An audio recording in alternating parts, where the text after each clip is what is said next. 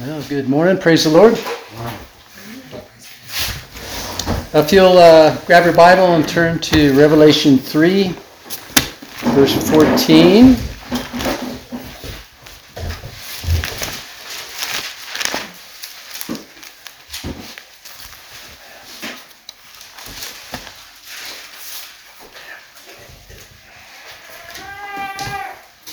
Are you there?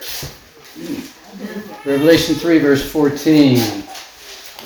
To the angel of the church in Laodicea write, the Amen, the faithful and true witness, the beginning of the creation of God, says this. So that's our cue. Listen up. This is Jesus speaking to us, the church. 15. As I know your deeds, that you are neither cold nor hot, I wish that you were cold or hot. So because you are lukewarm and neither hot nor cold, I will spit you out of my mouth. Because you say, I am rich and have become wealthy and have need of nothing. And you do not know that you are wretched and miserable and poor and blind and naked. I advise you to buy from me gold refined by fire so that you may become rich, and white garments so that you may clothe yourself, and that the shame of your nakedness will not be revealed. And eye salve to anoint your eyes so that you may see. Those whom I love I reprove and discipline. Therefore be zealous and repent. Behold, I stand at the door and knock. If anyone hears my voice and opens the door, I will come into him and will dine with him and he with me. He who overcomes, I will grant to him to sit down with me on my throne, as I also overcame and sat down with my Father on his throne. He who has an ear, let him hear what the Spirit says to the churches. So today, I want us to wrestle with the question of complicit, complacent, or courageous. Which describes your faith? Complicit, complacent, or courageous? Well, what are those? What do we mean by that? Well, complicit means you're giving up and you're giving into culture, becoming part of it. And this is often done through self-effort, not through grace. We remember how Peter denied Jesus and he went along with the crowd. He was afraid. All of the apostles abandoned Jesus at that moment. And later on, after Peter had been restored by Christ and they were going around planting churches and discipling, Peter was found backsliding into the Jewish culture and had to be, rebuked by Paul. We remember that it was said before the coming of certain men from James, in other words, the circumcision, those Jews who believed you had to be circumcised to be saved, to become Christian. Peter used to eat with the Gentiles. But when they came, when Paul and his brothers came down, he would withdraw and hold himself aloof. And he was fearing the party of the circumcision. And the rest of the Jews in that church joined him in that hypocrisy, with the result being that even Barnabas, a faithful man of God, was carried away by their hypocrisy.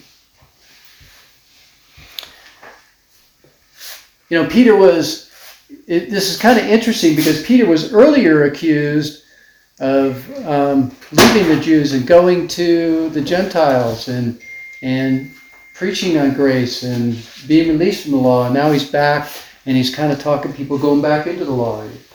So it was a challenging faith time for Peter.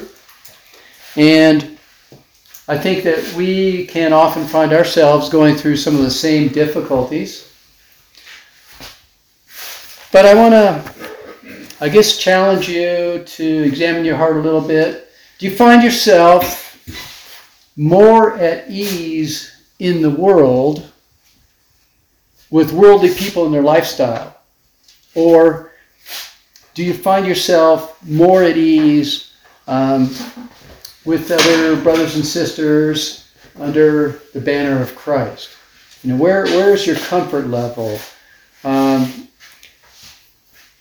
Truly, when we become born again, when we're walking in faith led by the Spirit, the things of the world that we used to engage in, that used to be our life, should feel a little uncomfortable. It should feel a little ugly or out of sorts to us. And that's kind of God's way of making sure we don't jump back into that. When we're born again, we're welcomed into the family, we're welcomed into the kingdom, and we still have to go back out into the world to carry the truth of the gospel. But our purpose for doing that is to welcome them in, not to go out there and be part of them again. So it's a challenging thing because, we have love in our hearts for people. We want to see people saved. We know God wants to see them saved. So it's just something that we want to examine our hearts, because the danger is we can become complicit. Our faith can become complicit. In other words, we begin to join in to those things again. So I think Jesus would call that kind of faith cold. Maybe no faith at all. It takes faith to hear from Jesus and do what he says, to seek him out. All of these things that we're doing here are born of faith. Not works, but faith. Amen. So what is complacent faith? It's showing a smug or uncritical satisfaction with yourself or your achievements. You know how that is. Things are good. I got everything going. Everything's smooth. I don't have to worry. We get complacent. We are never falling on our knees and crying and moaning, complaining, seeking God when we're complacent, when everything's going great. And that is a problem, because here in America, it's easy to have a lifestyle that's, going okay. And we can get complacent. Complacency will stifle any new effort or action. Complacent faith will find us often cursing every single deed of darkness. And we're cursing it, we're against it, not because we're really against it, not because we find it offensive, it's because we don't want to change. Think about that. If we're putting down the deeds of darkness all the time, we can rest on that instead of saying, do a work in me. And let me step further. Let me step further out. Let me do things. See what I'm saying? If we're stuck in that complacent, that middle, that lukewarm faith, where everything's good and no worries, and we're not stretching, we're not getting those scars and battles from getting out and serving Jesus and serving others, we can become complacent. I shared that story with you last week, how the week before I picked up that single lady from the jail. The sheriff called me. She was released from jail and she didn't have anywhere to go. So they called me, I went and picked her up and let her stay here. And oh man, was that a grace grower. I was struggling, because she kept asking for things, and she would say thank you, but she had no clue. Let's go spend $200 for groceries just for one meal, while I'm sitting there for 2.5 hours waiting for her to shop. So if you have complacent faith, you are just not going to let God stretch you that way. And I also shared with you how as the week went on and I'm struggling through all this, I even had to drive her 4 hours down to Gallup to get on the bus. And I shared how when I was leaving, I almost started crying because I felt like I was sending my daughter out on it was bad, but that complacent faith, you won't let God stretch you that way. Often, if you have complacent faith, you find that you're kind of blocking grace working in you. You're maybe not intentionally doing it, but you feel like grace isn't just moving and working in and through you, and you have to ask yourself, am I putting up a roadblock somewhere? So, if you have complacent faith, probably the words that you use often would be, it's good enough. Life is good enough. Nothing to complain about. But in these letters that we read in Revelation where Jesus writes to the 7 churches, he really gets on these people whose faith is lukewarm. In fact, as we read, he will spit them out of his mouth. So we can tell that Jesus does not appreciate complacent faith. I kind of look at complacent faith as like that middle line or that fence, how we're walking the fence, and on this side is complicit and on this side is courageous faith. And if you have complacent faith, you can go one side or the other. You can make that choice and end up what I would consider the wrong place or the right place.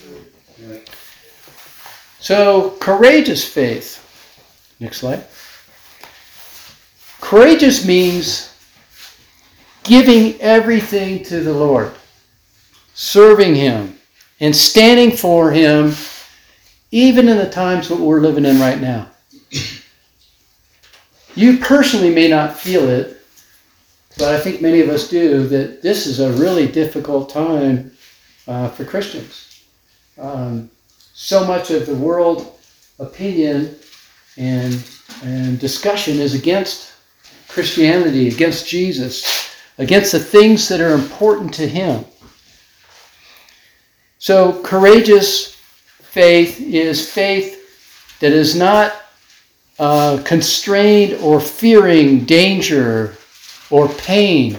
It's a kind of faith that you might say has a lot of heart to it, valor, brave.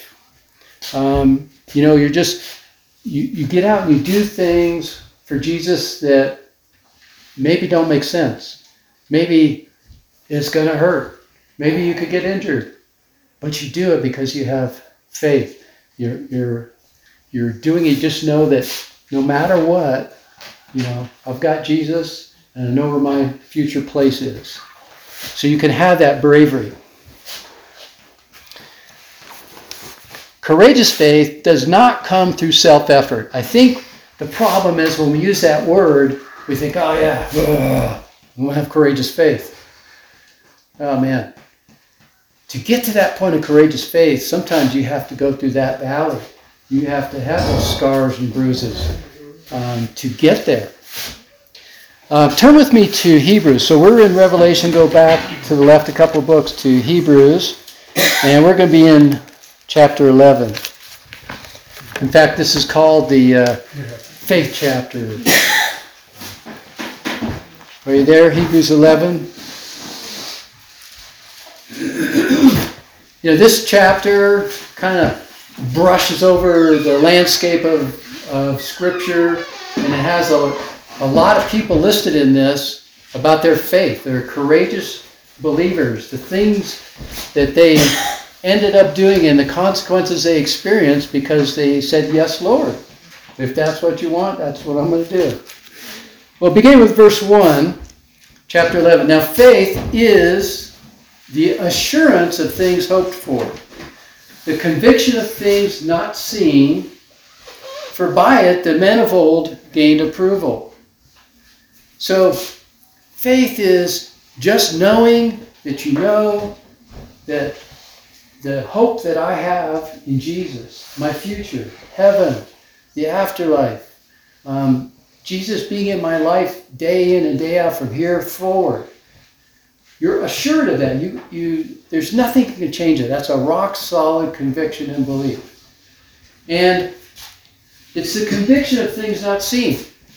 The thing about faith is, and especially courageous faith, is that you're being asked to have faith in something that has not yet happened. In something that you can't see. It's maybe an invisible, maybe it's a spiritual thing, maybe just because it hasn't happened yet, you can't see it. So you have to have faith in things that are unseen. Verse 3, by faith, we understand that the worlds were prepared by the word of God, so that what is seen was not made out of things which are visible. So when we look out here and we look at the dirt, that dirt which we can see was made out of something that we can't see. So if you were to ask somebody to make a rock, and for a science experiment, they would say, okay, yeah, that sounds great. Can you give me some dirt and water and some minerals and things? Oh, no, you can't start. You have to create those too. So things that are unseen. Move down to verse 7. We're going to talk about two characters, Noah, Abraham, Sarah too, third one. So verse 7, chapter 11. By faith Noah, being warned by God about things not yet seen, in reverence prepared an ark for the salvation of his household, by which God condemned the world, or used Noah to condemn the world, and became an heir of the righteousness which is according to faith. Noah is asked to build an ark, and it was actually 20 years before he even had any kids. He was to build an ark to save his family from the coming flood. What flood? How do you have a flood? There's no rain. How do you have a flood? So Noah was asked to do something that was huge. He had to build this ark that was so big to put in 2 of each kind of animal and his family. And that there was going to be a flood. Can you imagine? The things that God asks us to do pale in comparison to something like this. When we want to moan and complain and whine about God asking us to do something that just seems too big for us, it would be wise for us to remember some of these heroes of the faith, some of these courageous believers. How they said, okay, yes, Lord, I can't see it. I don't know what it's going to look like or what it's supposed to be, but you said to do it, so I'm going to start trying to do it. Kind of like my job. I can't see. I don't know what's going to go on until I walk in those doors. And there have been some days I'm ready to turn right around and leave. Yeah. So, it's amazing, what I walk into there at times. Yeah. Go in by faith. I've also seen a lot of things that talk about many of those quote-unquote heroes of the Bible and where they started from, where God plucked them out of and still used them to do really big things. So yeah. Don't hinder yourself. Yeah. Amen. God's bigger than that. Amen. Verse 8, it says, by faith Abraham, when he was called, obeyed by going out to a place which he was to receive as an inheritance, and he went out, not knowing where he was going. That sounds like an adventure to me, but, leave your family and everything you know, all that you have, and go to this place I'm going to show you. Well, where is that, God? Well, just get going, I'll show you. So by faith, he lived as an alien in the land of promise, as in a foreign land. So he was not in a place where he had his people, his family, and so he was an alien. He was different. And he goes to that land, and he lives among them, and he lives as an exile and a sojourner. It says here, midway through verse 9, he was dwelling in tents with Isaac and Jacob, who were fellow heirs of the same promise. So the vow, the promise that God made to Abraham, he also made to Isaac and Jacob. 10, for he was looking for the city which was foundations, whose architect and builder is God. Now we move into Sarah. By faith, even Sarah herself received the ability to conceive. So before we think no big deal, let's remember, she was 90 when she conceived. Anyone, let's see, no, I was verse 10. 11. Even beyond the proper time of life, since she considered him faithful who had promised. So when God was telling her that she was going to conceive, she knew physically it made no sense, but she believed God who had told her because he was faithful to his promise. Therefore, verse 12, there was born even of one man, and him as good as dead. In other words, her husband was even older. At that, as many descendants as the stars of heaven in number, and innumerable as the sand which is by the seashore. So, Abraham and Sarah never even saw that promise, that part of the covenant come true. They died long before all these people were born. We are those people that it is speaking about. So, they had to have courageous faith. This plan of God's, both for Abraham, Sarah, and Noah, was huge. It was big. And again, God gives us assignments, and He's going to give us small assignments, and then they may get bigger and bigger. But regardless, we don't want to limit what God can do by saying, "Sorry, that's too big for me. I can't do it." We can only do it through God. Just think about Noah. He had to approach building that ark for this worldwide devastation that was going to come. I mean, just think of that burden on him of thinking that through. And he had to go out and he had to find the wood and coat it. He had to assemble it like God said to do it. And he did it in dry weather, nowhere near the ocean. That's faith. Do you believe this? Do you believe this story in Scripture that there was a worldwide flood that flooded and killed all the breath of life? Do you believe it? Yes. Nobody believed Noah. Of course it wasn't going to flood. It had never happened. What are you talking about? They didn't believe it. It's never flooded. It never will. In fact, there is no God. We don't believe in your angry God. Isn't this the same as we're hearing today? It is. What else do we hear? The rapture isn't true. Jesus is not going to come back and gather up his church and take them to heaven. It's not true. What are you, crazy? It's never happened. It's not going to happen. It never will. In fact, this tribulation you keep telling us is not going to happen.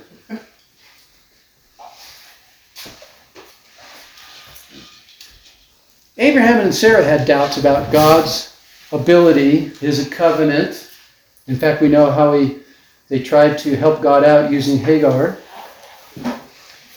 And they lived as exiles and strangers in this foreign land, and they had to wait 25 years before they had this heir. Now, think about that. Where were you 25 years ago? Some of you are still in diapers, I think. 25 years ago. Where was I? 25 years ago, I had two little toddlers. I was at home. I was working on websites. This is when the internet first came out, in the late 90s. And we had this new thing called browsers and modems, and we could get on. And I was under house arrest for a short period of time. And so I offered to make websites for churches for free. Because I couldn't leave, so I might as well just do it right there. And I ended up going to Africa about 5 years later and teaching pastors who lived in a mud hut with no electricity about the internet. They would come to an internet cafe And I would say, here's how you turn the computer on. Flip this switch. And we had to show them email and how to browse the internet. And I said, I can make you a website and people will call you. They all had cell phones for some strange reason. I didn't have a cell phone, and they had all of my cell phones. And I'm going around and they're putting me up, on the pulpit in each of their churches to preach to their people. And I had to remind them, I'm not a preacher. I'm a computer nerd. All I know is computers. But I said, yes, Lord, and I went to Africa to do this for you, Jesus. But then one day I said to this one pastor, I'm kind of feeling like I'm being called into ministry. But I don't understand it. I know who I am and where I've been and what I've done.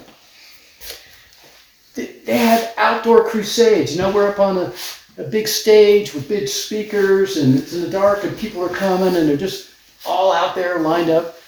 Nothing fancy, but they'd have me preaching to them, and this was so far out there of my experience and knowledge. But if we just say, yes, Lord, it's amazing what He can do. And then I come back home and I tell my wife that I'm feeling called to be a pastor. She wasn't into it. It took a while to get used to that. That's why she has that blog that says, A Reluctant Pastor's Wife. Okay, I'm coming, but I don't like it. It doesn't make any sense. So, recognize that when God calls us to do something, that's kind of like step 2. Step 2 will not happen until we take step 1. He's not going to lay everything out. Look what He told Abraham. Go to a land, and while you're on your way, I'll show you. He had to get going. That's that courage, that courageous faith. So what about now? What about you? What about us? What is God calling you to believe?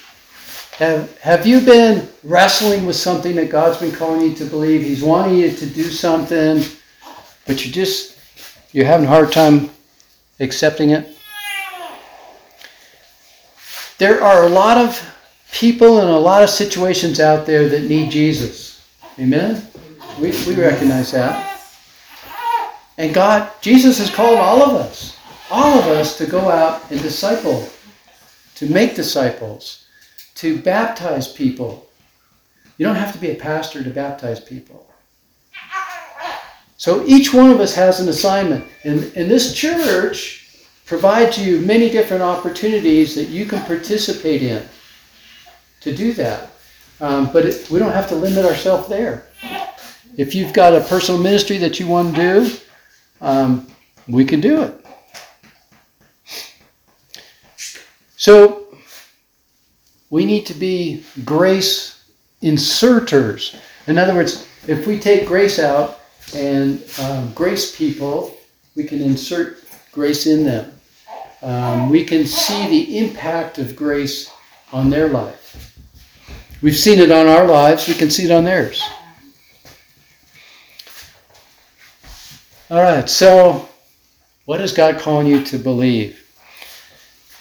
We can see a complicit, a complacent, and a courageous faith in the stories of Peter in the Bible, right?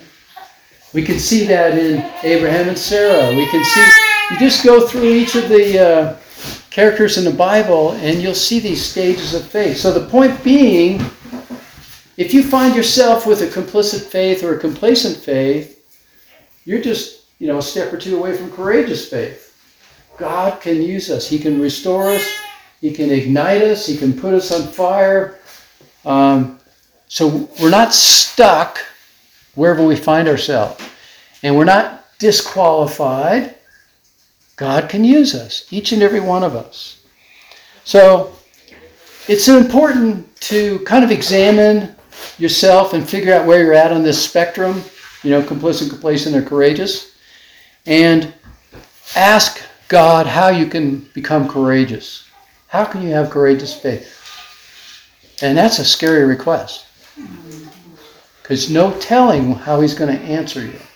No telling what he's going to put in front of you. But it starts with a mustard-sized faith.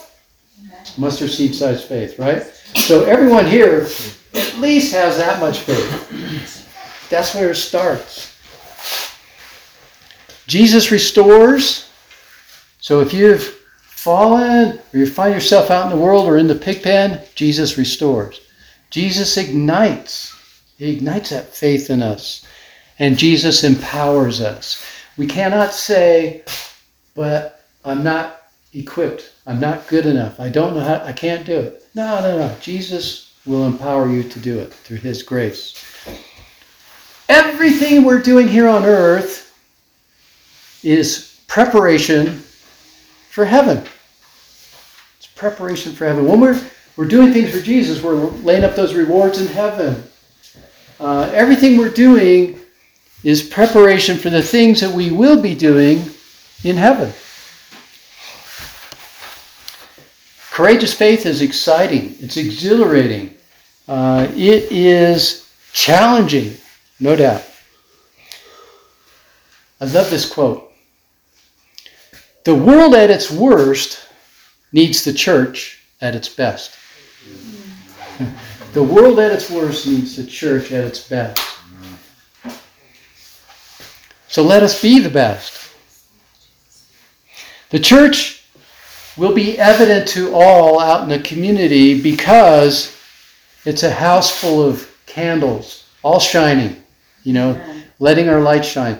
That's what people in the community need to see. They don't need to see that, like your experience with Church of Christ. We're never breaking a rule. We're always following all the rules. We know all the rules. And we can tell everybody else they have to follow those rules. No. They first called the church Christians. They saw them in Antioch because of their love for one another. Amen. These are the things they need to see in us. Not to embarrass you, I don't think it does, but when we had the problem with the food pantry, and you put that great post on Facebook that somebody's removing stuff without permission, and we just want you to know we love you. If you have a need, just come ask us. We'll help you. You don't need to take it. And it was amazing the response it got. So many people loved that. And other people would come and say, wait a minute, I can be your bouncer. And we had to explain to them, no, you just don't understand yet. But it's through those kind of troubles that God can work. And I would say it made a huge impact in the community. Better than, okay, the food pantry's open this day. The fact that we had trouble had more impact. They took some ownership. Yeah, it was spectacular. Yeah. Not just in the food pantry, but in the church. It's there. So it took a big faith, a courageous faith, to put that out there like that. And that's what God's calling us to do. A lot of y'all weren't here back then, but you were mentioning about bouncer. I remember at one time we were having church services. People were outside with guns and bear horns and whatever else. Yeah. It was after that massacre on that one church. Mm-hmm. So, to finish up, you might be asking, okay, I'm fired up. How do I have courageous faith? This sounds good. I want to do it. Well, first of all, we have to recognize that it's the Lord who gives it to us. We ask, but He will give it to us. So if you're going to have courageous faith, you have to spend time seeking God, seeking His will for your life. You need to spend some time observing what you see around. You need to listen.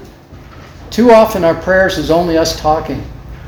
We need to spend time listening for the answer. So we'll just pray, and then take off, and we never sit and listen. God wants to answer. He wants us to hear His answer. So we've got to get to the point where we're listening. And then when we hear it, we say, yes, Lord. You remember when God called Moses through the burning bush to go, and he said, but I can't. can't speak well, I stutter. And, you know, God was going to use him one way or another. So, I think about, some of you have seen that movie, Sound of Freedom. You know, there's a guy that saw a problem, an evil, and he was convicted spiritually by God. He's got to do something, and he can do something.